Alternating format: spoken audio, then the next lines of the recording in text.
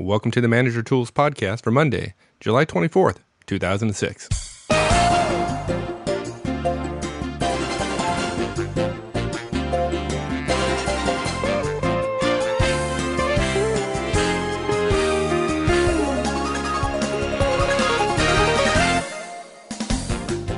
Hi everyone, this is Michael Ozan, and on behalf of Mark Horstman and myself, welcome back to Manager Tools. Today's show is an interesting one. At least once in your career, and perhaps as many as 5 times, you're going to have to resign from a position. And this is another one of those tasks or responsibilities that no one talks about, no one knows how to do, and therefore many do it poorly.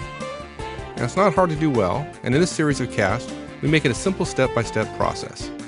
Now if you're thinking that you already know how to do this, consider that we recommend you need 6 weeks to do it well. Now, as sometimes happens, when we cover something in detail, it takes more than a few minutes to cover it well. Today's show is, therefore, part 1 of 3 on this particular topic. So, with no further ado, let's get with it.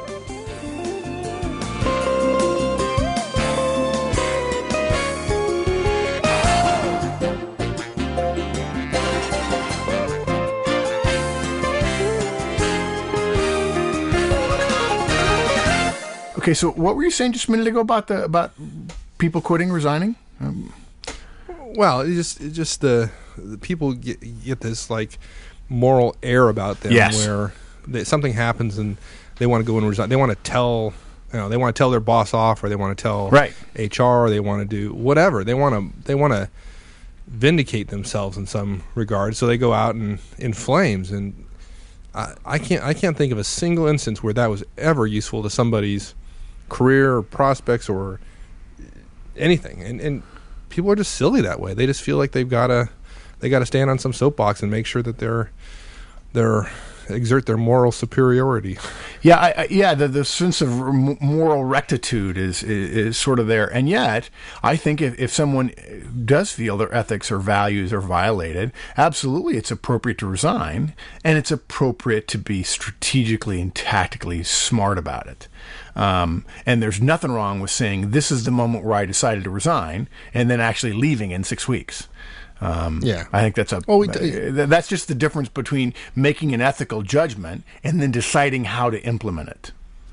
Yeah, well, we've talked before. I've had that problem in the past. When I first got out of the Army and went to work for Mobil Oil, I had a boss had to sit down with me after about a year and said, "Look, you're the best team lead we've got, but until you solve this particular problem, that's all you're ever going to be." Right.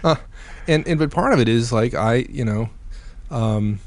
felt I was right. I still feel I was right. But this idea of getting angry and then venting to, here I was an entry-level programmer. I'm venting to VPs, telling them how messed up they are. Yeah. And in my anger, I felt very, very powerful. It's amazing. It's endorphins running through your body. And then, but after that momentary high is over, you're left with the mess you created. Yes. So being effective versus being right is, we've talked about that before. Yes, exactly. So it's interesting we're having this conversation about resigning, not as a fact that we're going to talk about resigning today, but that's just part of our conversation. So we don't by taking this subject and putting it into a podcast, we certainly don't want to create an impression that we want people to resign. We're not trying to get the entire nation or world up and everybody walk into their boss's office and resign. Right. But it's going to happen, and it's likely that there's at least a high probability at some point in your career you'll walk in and resign. And so those who do it well look like professionals, and those who don't look like professionals. And hurt themselves often. You ought to know hurt others, unfortunately. I mean, there's a big component of taking care of other people and doing this right. Yeah, that's a good point. I don't think sometimes people don't think about resigning that way. They don't think about how they resign and how it's going to impact those people around, particularly their subordinates. Yeah, and think of it this way, Mike. I mean, we talk very openly about the company is not in charge of your career anymore, and so resignations as a function of getting out of the job are seen as a career move, and that's, well, I've got to manage my career, don't I, Mark? Didn't you say in a recent cast that the company's not managing my career? Yes, in fact, I did.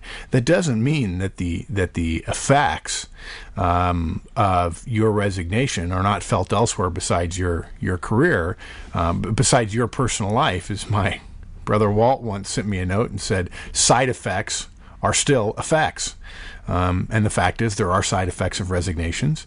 And the side effect of a resignation done the way most people do it, with the classic 2-week line, I'll give you my 2 weeks notice kind of thing, are significant. And in organizations that are as lean and as tight as they are today, I simply submit that it does great disservice to the years or even months of service you give a company to resign in a way that's less than totally professional. And it's not hard to do. There's nothing we're going to talk about in this cast that's hard or complex. Some of it is extra work, no question about it.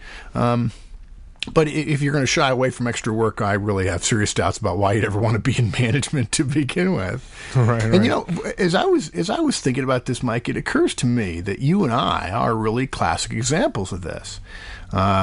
We both probably would have said that we were joiners, that we were people whom our parents raised to think of us as having a career in one place. But shoot, I've been in 4 different fields. I was in the Army, I was in sales at Procter, and then a recruiter, and now I have my own company. And really, it's 5 when you count podcasting. And I can tell you, when I told my folks that I was leaving the Army after being a West Point graduate, I'm sure they rolled their eyes. And then when I told them it was Procter & Gamble, they're like, "Oh, that makes it okay." And then I told them I was leaving Procter & Gamble. They're like, "Well, apparently it wasn't okay after all." In your case, you were in the Army, and then you were at Mobil Oil, and then you were at MCI and at Bell Atlantic, and now the restaurants and Manager Tools. Yeah. And the key point there was I was at MCI. I left and went to Bell Atlantic, now Verizon. Yes. And maybe we'll go into it at some future point in the nobody that I had an issue with is still there, but the fact is my experience there was not a positive one, and it wasn't more than 5.5 months later I was back at MCI, because I frankly loved MCI before. This is well before WorldCom, by the way, but I loved MCI, and had I not resigned in a manner that was professional, what do you think the chances are of me ever going back to MCI? And so I just based upon the way I did it, I was able to go back to MCI, the place that I loved at the time, and thank God I had that opportunity, because I tell you what, I was absolutely miserable at Bell Atlantic. Yeah, I can say that. I can remember it. Yeah. And if my recollection is correct, that while you did your resignation reasonably well at MCI, there were some touchy moments going back, and there were some costs extracted from you as a function of your leaving. Oh yeah, I was the poster child in terms of don't leave. Yeah, you'll want to come back. Right. So that's a future cast. There's no question about it.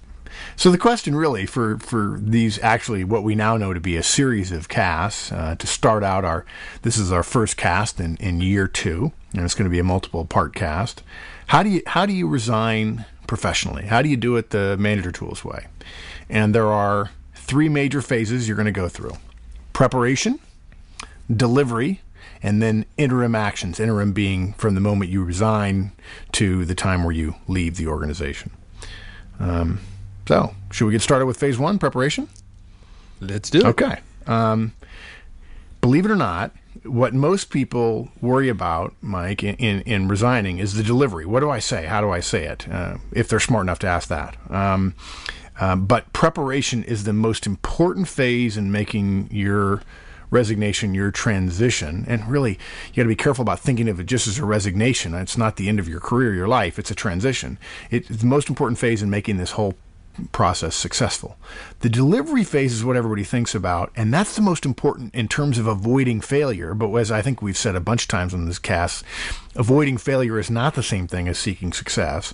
And And in order to be successful, you must not only deliver well, you have to do the preparation in advance of it well. If you do this preparation phase right, and we've got a series of steps, there must be 12 of them, the rest just feels easier. It's in the prep that you lay your groundwork for success. We'll talk in some other cast about how to resign under pressure, how to do that, because you'll often be provided that opportunity, and that's a totally separate situation. We'll do that separately. And I don't care if you're listening now and you think, well, I would never do that because I'm the best manager on the planet or near to be the best manager on the planet. God bless you. That's great. But you need to know how to do that too, because you may work someday for the worst boss on the planet.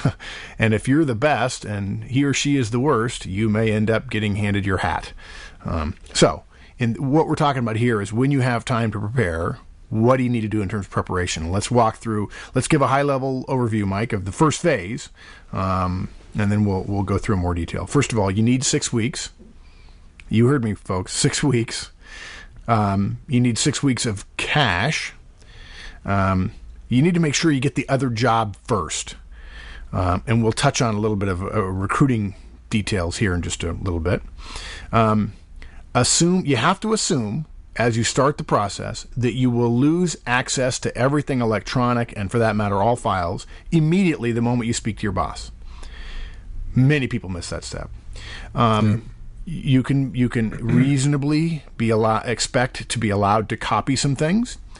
We're going to ask that you prepare. We're going to recommend you prepare a transition file. The first thing in it is a key project report. You're going to prepare for performance files on your team and write interim reviews on your team. It may be painful, but it is the right thing to do. You're going to prepare instructions for your absence. You're going to prepare a one-page interim successor document. By now, Mike, I know we're losing people, but this is still the right way to do it. I know they're going like, oh my God, I'm never going to resign. Yeah, that's right. And if you don't resign, the beauty of that is you never lose the goodwill that you're building up in your company, assuming it is goodwill. You're going to want to make lunch appointments with friends and colleagues you want to stay in touch with without telling them why you're doing it. And lastly, the last step in preparation is you will tell no one. I say again, no one. Okay, so that's the high level. I think there actually are 12 of those steps. And let's go through each one of them in more detail. Good. Okay, 6 weeks. I think everybody's like rebelling already. Why 6 weeks? Yeah. Well, first of all, you know what they say. I mean, if I asked 100 people, Mike, how many of those 100 do you think, if you said how much time do you need to give notice to your boss on something, how many of them would say 2 weeks? Oh, the vast majority. Yeah. 80% of them. Yeah, I would say 90, 95, and maybe up to 98 after the Hugh Grant, Sandra Bullock movie called 2 Weeks Notice. I mean, it's a pop culture phrase, 2 weeks notice, right? You know what? Right. That's for everybody. That's for hourly employees. It's for union employees. It is not for professional managers. You are part of the leadership and management team of an organization. Whether your organization is 3 people or 500 or 10,000 or 100,000, you're a part of the organization's leadership, and when you leave, there is an impact. Otherwise, they're paying you too much. And if you don't think there's an impact when you leave, then you probably should resign. Yeah. Because you're not doing you're not doing a heck of a lot. So when we say 6 weeks, what we mean is you need to be generous to the organization by allowing for 4 weeks of transition once you talk to your boss. This is just what unselfish professionals do. For those of you who are wondering, you absolutely can get that much time to wait once you accept an offer. You can say, I'm sorry, but I have, I need 6 weeks before I can start. Because when you explain to them that you need to professionally extricate yourself from your present situation and tell them several of these things on this list, they'll raise their eyebrows and go, wow, this guy, this young lady, this person really knows what they're doing. So you need 4 weeks once your boss knows, or you need to provide as much as 4 weeks. And then you need 2 weeks to get ready to actually tell your boss, because there's 2 weeks worth of preparation. And it's not trivial preparation. It's not something you can do in 15 minutes every day. because we're assuming that you're not doing this as a bluff, which is, by the way, a very bad idea. So you're going to need 2 weeks to do this, and then 4 weeks once you give notice, because your notice gives plenty of time for you to make a good transition period, which we'll talk about how to prepare for. Yeah, and don't forget about, it's 6 weeks. Then in addition, travel and move time. Right. Exactly. I'm sorry. Yes, if you're moving from New York to Los Angeles, or from Caracas to New York, or from Maranello to Stuttgart, or Stuttgart to Miami, you need to take into consideration family considerations in that. And if it's going to take you 6 weeks to move, then you need to tell the company that you're coming to that you need 12 weeks. And that may sound like a lot. And if that's the case, then you need to be very careful about how you plan this. Okay, so 6 weeks. Okay. From the moment you're going to leave. What that means is, relatedly, you need 6 weeks of cash. The day you talk to your boss, you may get asked to leave right then, immediately. And yet, depending upon who your boss is, how effective the organization is, what kind of cash situation there is. This applies to small firms too, because it depends on their cash situation. Many firms do not have payroll money in a payroll account on the 17th of the month, period. In fact, I would argue that most firms do not. It may take you a month to get your check, and they're going to think, well, gee, if he's resigning, then he knows where he's going, and maybe he's already getting paid or whatever. And so, yeah, we should be giving his paycheck at the end of the month, but because we haven't figured out how much additional leave he's accrued, and we got to pay him for his vacation days, and there's a sick day policy, we can reimburse him for that. So they hold your check for another month, and suddenly you resign on the 17th, and you're not getting paid until the 30th of the next month. That's 6 weeks. And heaven forbid, but your boss, nice person though she is, may, in a fit of retribution, delay things intentionally to extract a pound of flesh. We don't like that, but we've seen it happen, and we're careful about it. Right, and the fact that you're being professional and giving, 4 weeks notice, for example, doesn't mean they don't walk you out that door and terminate you immediately with no notice whatsoever. Boy, I'm so glad you said that, Mike, because I have to tell you, the number of people that I've talked to, particularly young people, I've talked to a number of them under the age of, let's say, 28. No offense, those of you under age 28, I love you. And I've actually had people say, well, when I give 2 weeks notice, then I have 2 more weeks, right? No. What you're saying is that's the maximum amount of time you will work. They can say, okay, you're done, thanks. Because there's a risk. Now, if you're thinking about going somewhere else, clearly your loyalties may, or in fact do, lie elsewhere, or at least in a joint state of some sort. And so they don't like that. When you're only employed by them, and that's your only loyalty professionally, and so therefore they can trust you. When you have other loyalties required by the nature of you accepting an offer somewhere else, that's the assumption they've made, they may not be able to trust you, and so the door slams in your face or right behind you as you walk out of your boss's office. Right. So if you say you need 6 weeks, 2 weeks to prepare, then you want to give them 4 weeks notice. They send you out, they escort you to the door immediately, then that suggests that it's pretty important that before you resign, you actually have a job. Yeah. Oh, and just mention one more thing about cash, Mike, is that during times of job transitions, even if you're going to the best job in the world, it's enormously stressful on your family. And you don't want to add to that stress by creating cash flow issues, which of course, most families are a cash business, if you will, as opposed to an accrual sort of business. And you're actually going to be burning through more cash during the transition period than you normally would, particularly if there's a move involved. So if nothing else, the 6 weeks of cash has to do with the fact that you could affect how well you handle your transition if your state of affairs at home is completely riled or roiled by the fact that you don't have the cash to get through this short period of time. Even if you're getting a $20,000 raise, that company's not going to give you a big signing bonus before you come to work.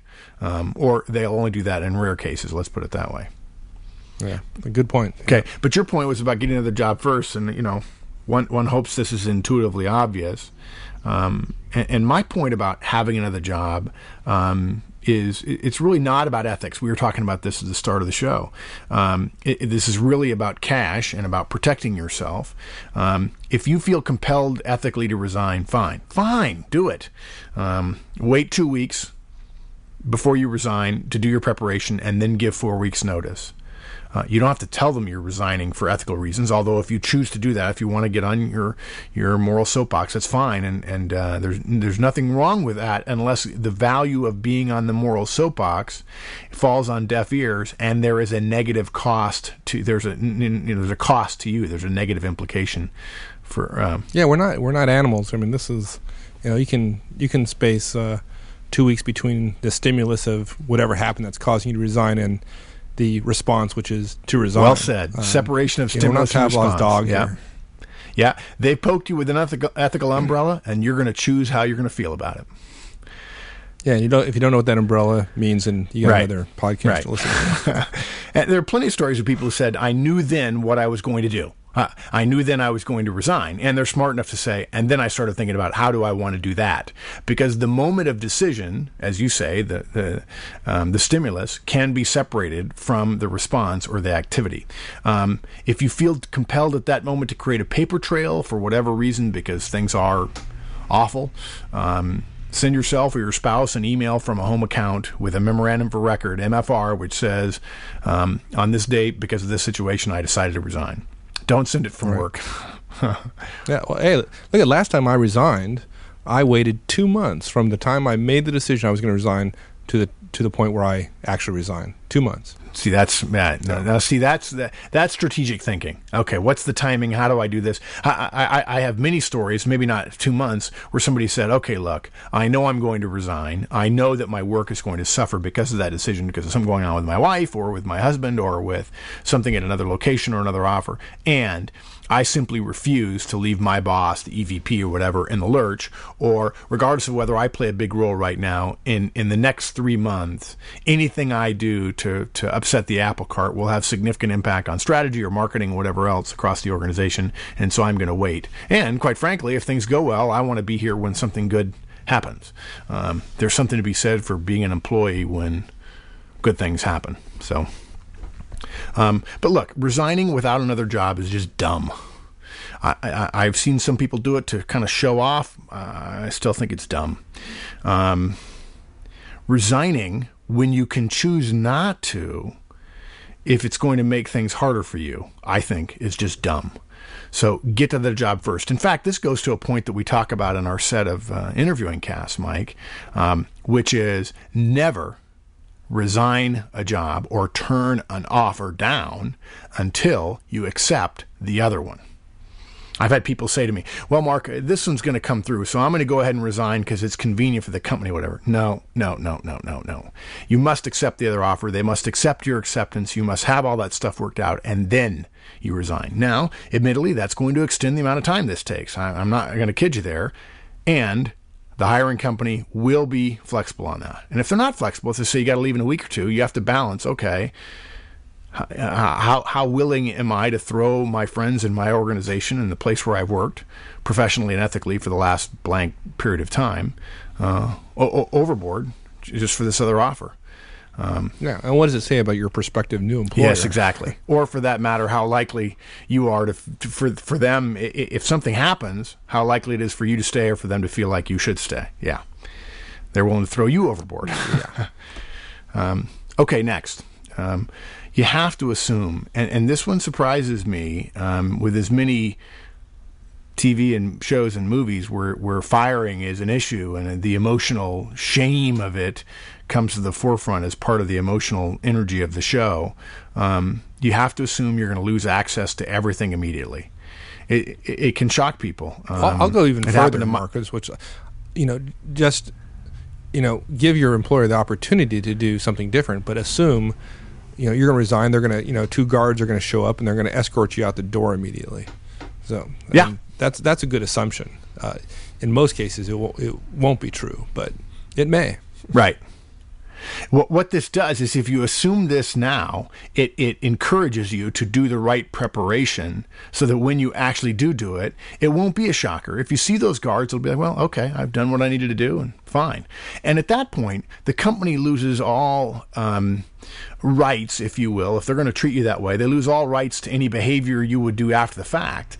I would still argue that the right thing to do is to take care of your team. But if the organization won't let you, then you're not under any obligation to fulfill something they won't let you fulfill. Let's be clear why that is too. I mean, it's unfortunate, but it's not like these are not evil people. Well, in most cases, I have met some evil ones, but remember, I came out of WorldCom, so. The fact of though, in the vast majority of cases, people. That's why we're doing this resignation podcast. People do it so poorly, and some people do it so poorly and act so unethically in terms of what they do when they resign and how they go about it. That that's what happens. Procedures are put in place to protect the organization, and so a lot of time employers act as if you're going to do the worst thing possible, which is probably not true. And if the manager doesn't know how to lay somebody off or know how to accept a resignation, which is an upcoming cast, at some point in the future, don't read upcoming as being in the next couple of weeks, but if you don't know how to accept someone's resignation, how to handle that well, then you're going to respond as aggressively simply because you know that this person, you no longer need to, this person who's resigning is no longer someone you need to worry about your relationship with, hypothetically. You start shutting down and saying, okay, who do I need to worry about? Well, what I need to worry about is my boss in HR. So how can I be sure that I do the right thing by them? Well, I probably overreact so that I can be sure that I'm not caught losing state secrets or those kind of things. So managers not knowing what to do, overreact, and you're caught in the crossfire if you're the one resigning. It's not personal. It's just managers who don't know how to handle a standard managerial behavior, managerial duty, which is accepting someone's resignation. Yeah. Gosh, we have a lot of casts to do, don't we, Mike? We do. Don't remind me. Now, something else that I think is really helpful, if you start thinking this way, if you think this way for 2 weeks as you go back and forth to the office, getting ready to proffer your resignation, you will see how much stuff at your office that you take for granted, that you touch all the time, that because we touch it, we think it's ours, in fact, is not yours. And you need to ask yourself, how can I hold on to this, provided it's reasonably ethical that I should be allowed to have some part of it. A lot of the stuff that you think of as yours at your desk is in fact not yours. In fact, other than your family photos and anything you brought in, nothing is yours. You're entitled in some cases some copies. We'll talk about that, but I think it's important you go into the mindset of I'm going to lose access immediately. Happened to Michael Douglas in Disclosure. Here's an executive with full sysop privileges or sysadmin privileges, and whammo, something comes up at work and suddenly he has no rights to do anything on the email system. And because that's the lingua franca of the organization, he's essentially, persona non grata almost immediately. So you have to assume it, otherwise you could get caught unawares. And you got to be careful. Look, you got to be careful about work emails. Email has morphed into something that's almost like a conversation. We put things in emails that we used to only talk about verbally outside of the office because somehow we think it's private. It's absolutely not. And your emails can get checked and do get checked. So start being careful the moment you realize you're going to resign. Well, we'll stop there and continue next week.